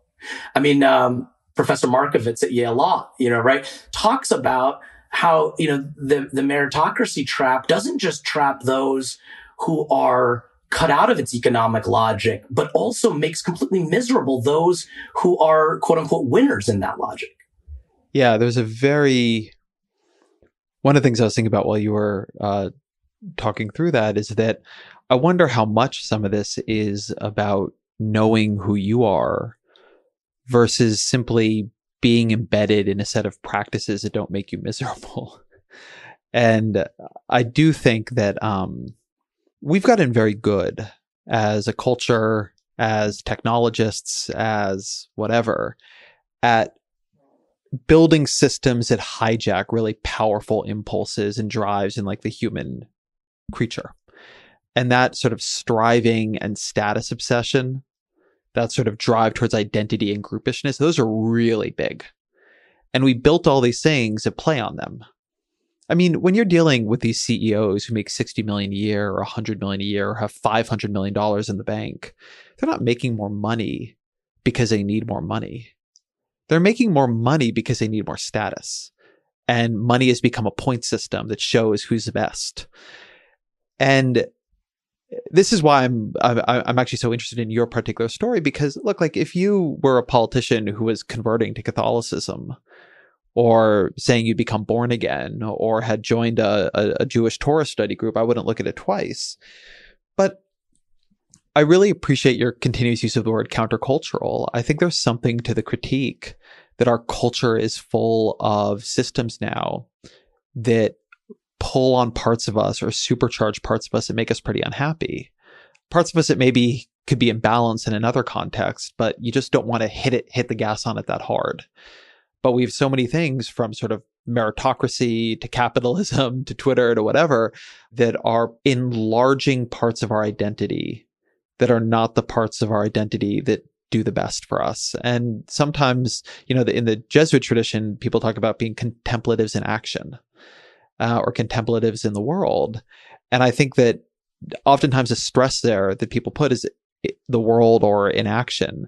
But oftentimes when I meet some of these more spiritual figures, what strikes me is just that there's a peacefulness and an ease that comes from continuous practices of contemplation, because I think that they free you from some of that. Yeah, and the culture that comes from community, of living in community with other people who are also wrestling with that, who also have to, if you're a professor at Georgetown as a Jesuit, I'm sure you're also, you may also be wrestling with, how do I get my book published, and how do I make sure that book is successful, and how do I maybe become department chair? So those things are there, but part of it is by having a life that's structured around vows, 1, 2, prayer, and that contemplative process that's built into your day, and that you can't kind of, it's a requirement and it becomes habitual. And then 3, community that you're living with, that becomes your family of people who are traveling that journey with you. Those become really valuable, because the question, and I don't quite have the answer to this at all, and I know you think about it, so maybe you can help with this, is what does someone's listening to this and they say, okay, I don't want to become a nun, I don't want to become a rabbi, but, I kind of like this. I get the critique of the throwaway culture. I get the critique of the accolade culture. What can I do to be more spiritually minded? And the challenge is that on one hand, people want that. On the other hand, they say, well, but there's this or that thing I don't like about or an organized religion. I mean, Sundays are just really hard for me. You know what I mean? Or I would love to be vegetarian, but I just, I struggle with this myself. I just grew up eating meat, and it's just really hard for me to be happy eating meals when I don't eat meat. So there are these things. How can I find a spirituality that fits me? And then the challenge that becomes, does spirituality, your soul cycle or your whatever, does it become another product? Does it become another kind of commodity that can be tailored to your individual desires? Because I truly think that type of spirituality, because it doesn't challenge us and because it maintains the kind of moral relativism of the marketplace, I think we instinctively feel that it is inadequate, and we instinctively feel that it's a hobby. And so then, like every other hobby, something comes up and we won't commit ourselves to it, even if it has true depth and meaning and value, which most do. That's something I'm very eager to learn about in my own Jesuit formation, but you've thought about it. I mean, what should a listener kind of take from this? I don't think I'm the person to ask. That's why you're here. Look, I will. The only thing I will say on it is that the lesson for me over a long period of time is that moderation is hard. The things that tend to work are immoderate. I mean, it's again one reason I'm interested in people who join a monkish ascetic tradition. And so I think there's a lot of practices to meditate for 10 minutes a day, and that's all great. And I actually want to talk to you about one before we end here. But to what you're talking about in the culture, I think that if you think something is wrong, it is worth considering bigger changes than we are taught to be comfortable considering to change it. And that's hard. I think in many ways, it is easier to be vegan than to eat less meat. A lot easier. It is easier for me, speaking of eating, just to not keep sweets in the house and to eat them in moderation. That's not going to work the other way. It's easier for me to block Twitter entirely on my computer And one thing I've done for a long time now is I've actually like truly blocked the notifications page. I just can't see if people mention me on Twitter. And I can't see any, I have a little thing called the Twitter Demetricator, which is a Chrome extension. So I can't see any numbers on Twitter. So I don't know if people... You can't see all the times I've positively no, I have no shared idea. Your content. Okay. I appreciate that, but no, I don't see any notifications. I don't see, and I don't see how many retweets or anything my stuff gets. And that's why I don't use Twitter that much, because it robs it of that addictive quality. And then I'm like left with the stuff that, I'm not that attuned to. Anyway, that's how I do some of this, but I'm also caught up in a lot of things that I don't love and I'm constantly in struggle with. But I did want to, the work I did to prepare for this, to talk with you, actually introduced me to a contemplative practice that I really like and have been using quite often, that I thought maybe you wouldn't mind explaining, because it's the core of the Jesuit order, which are the examens. Yeah. The examination of conscience, or the examen, it's a really important part of my spiritual life. And I'll describe it. And then I'll also say that there's a podcast that James Martin, whose name has come up a few times, that he does, where he walks you through it. And it's pretty much the same. So it doesn't really need to be a podcast, except that he does a weekly reflection that he changes every week at the beginning of it. And then the rest of it's pre-recorded. But it's a process of, and it can be done by, you don't have to be Catholic. You don't have to be Christian. You don't have to be a person of faith. It's designed for someone who is a believer in God, but it is, but you could definitely get value out of it even without confessing God. So the way it works is you take 10 minutes to review your day, and there's kind of variations on how people do it, but the way that James Martin does it, and I think the most common way, is you start out, you ask for God's presence. You kind of ask God, be with me in this moment. And Jesuits make a lot, they use the imagination a lot. They believe, our imagination is a gift from God. We don't know whether other creatures experience imagination or not, but we know that it's something that is definitely human and to be celebrated. And so that we use our imagination to kind of imagine ourselves with God in a way that would feel, natural, like that would feel like you're, talking to a friend. And the reason for that is not that God needs that, but it's just to kind of put you in a mode of relaxation, so take a deep breath, slow down, ask for God's presence in your prayer at that time. And then you think about just a few things that you feel grateful for, a couple things that you feel grateful for in the day. And these can be really significant things like, I proposed marriage and she said yes.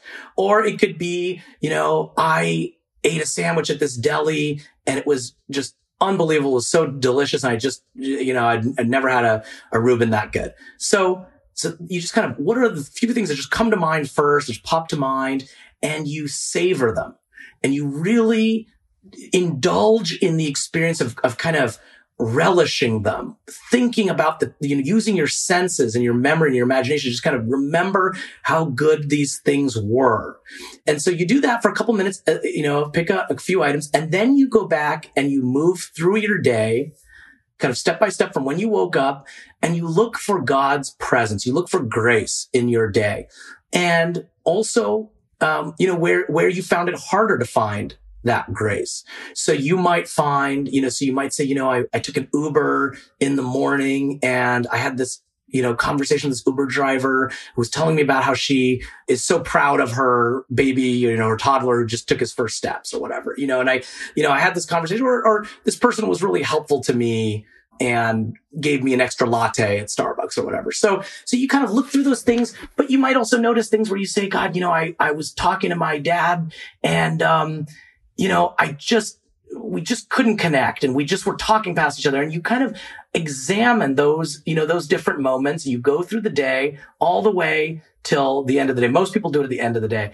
And you're just looking, you're just noticing, you're noticing God's presence or where you found it hard to find God, in certain encounters. And then next step is you you identify those moments that you regret and those moments where you feel that you did something wrong. People are so frightened. I don't like to use the word sin in this context because it's so fraught in our culture, but really it just means, where are areas where you made an error, where you wish you had a take back, and you kind of identify it and you make, you resolve, I'm going to do better. And maybe you even say, here's how I'm going to do better, and it could be absence as much as presence. It could be, I didn't call my grandmother again, and I'm going to do it tomorrow, and I'm going to do it before dinner. So I remember that I'm going to do it, and I'm going to do it before dinner. I'm going to make a note for myself. And then finally, you close by just asking for God's presence in your day tomorrow and saying, please, let me have the grace to notice you again tomorrow. And I'll tell you what's most valuable about this for me is, first of all, it's good for the working person. So I'm not a Jesuit yet. I have a job and I'm busy. And so it's something that, you can fit into your day. Secondly you notice patterns. I really mean this. I hope your listeners can tell by now that I'm not overly precious about these things. I will tell you, I thought, okay, I'm going to do this. I'll see what happens and I'll give it a shot. And truly, you will start to notice really positive things. You'll notice, oh my God, this person is so nice. I didn't even remember, especially if you're a busy person, as Vox consumers are, it's like, I'd forgotten that Uber driver from 8 a.m. because so many other things have happened since then. And I should circle back and I should, or maybe that person's always nice to me and maybe I should do something nice for them. And you notice also patterns where you're like, oh my God, I really keep not calling my grandmother, even when I say I'm going to. And so those are, it's a really, really, I don't want to reduce it to just an instrumentalist kind of lens. I mean, depending on your faith and how you approach it, it can be a very powerful spiritual experience that can even lead you to tears, or to laughter.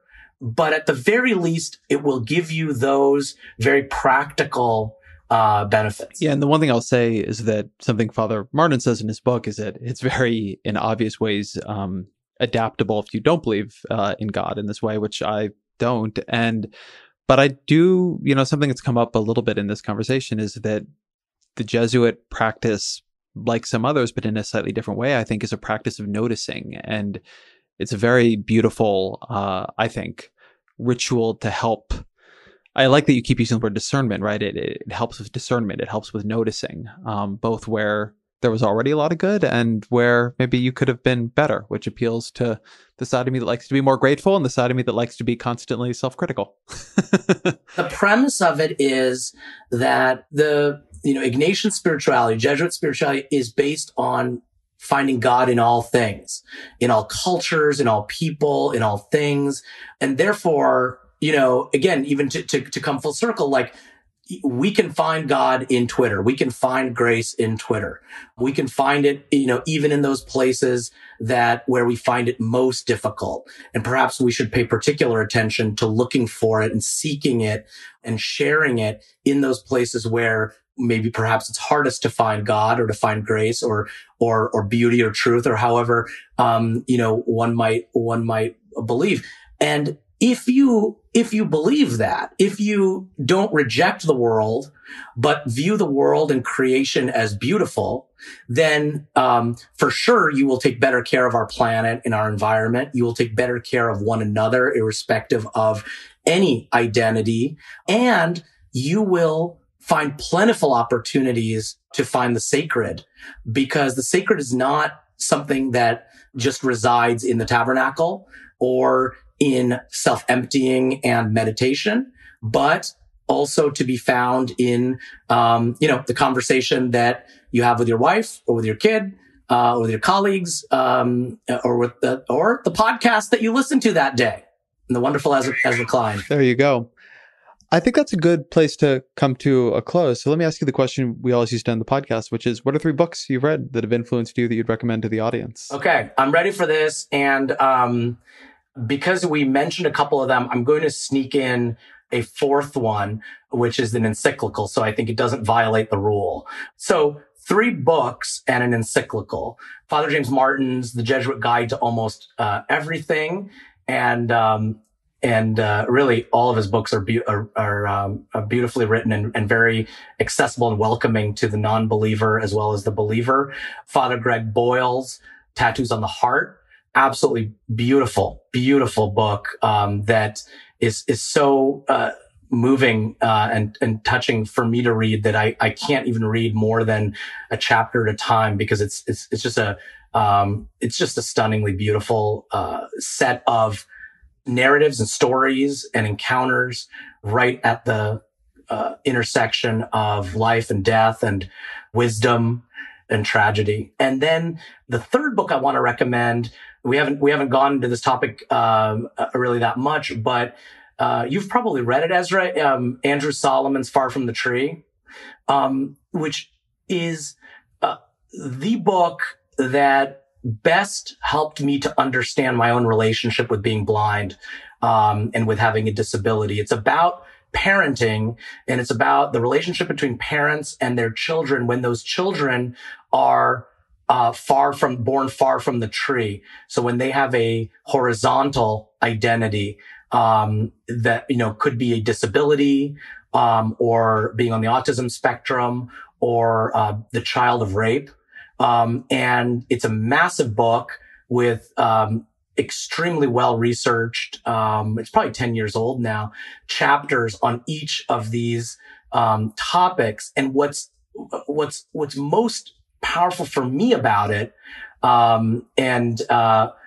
would love it sometime to talk to you more about this, Ezra, is that he really gets to the issue of identity versus illness, in contexts that, where, we would, for example, he talks about, gender identity, where it's quite fraught, or sexual orientation, where it's quite fraught to talk about it, as an illness, and where it's well understood as an identity, to other areas like being schizophrenic, where, there isn't a kind of, a neurodiversity movement, obviously, but there's cases that he describes where I think we find it very difficult to celebrate that identity. And I want to just mention this book and recommend it to everyone, because I think the question in America of how we can celebrate, how we can expand civil rights,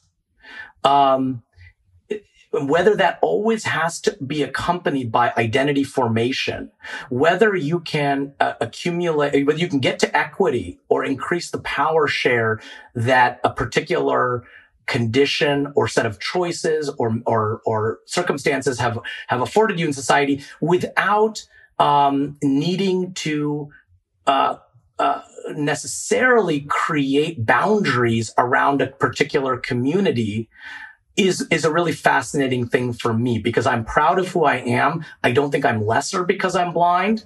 And I think blind people should be subject to, equity, inclusion, and diversity practices. But if I could take a pill and become not blind and be able to see the Sistine Chapel or make eye contact or any of those things, I would do it in a second.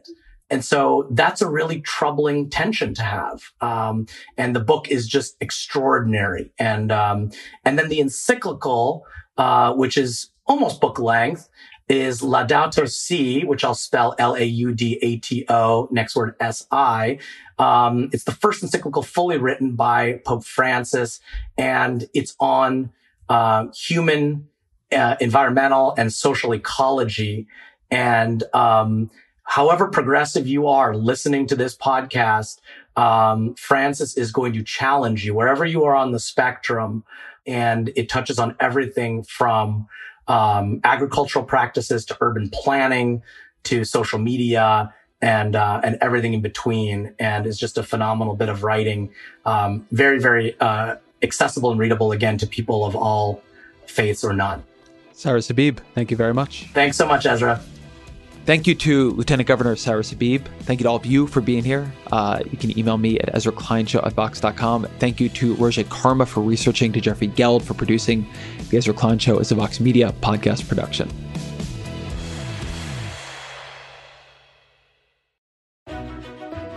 In U.S. working forests, or forest land carefully managed to provide a steady, renewable supply of wood for daily use, more than 1 billion trees are planted every year, and forestry experts protect and manage hundreds of millions of acres.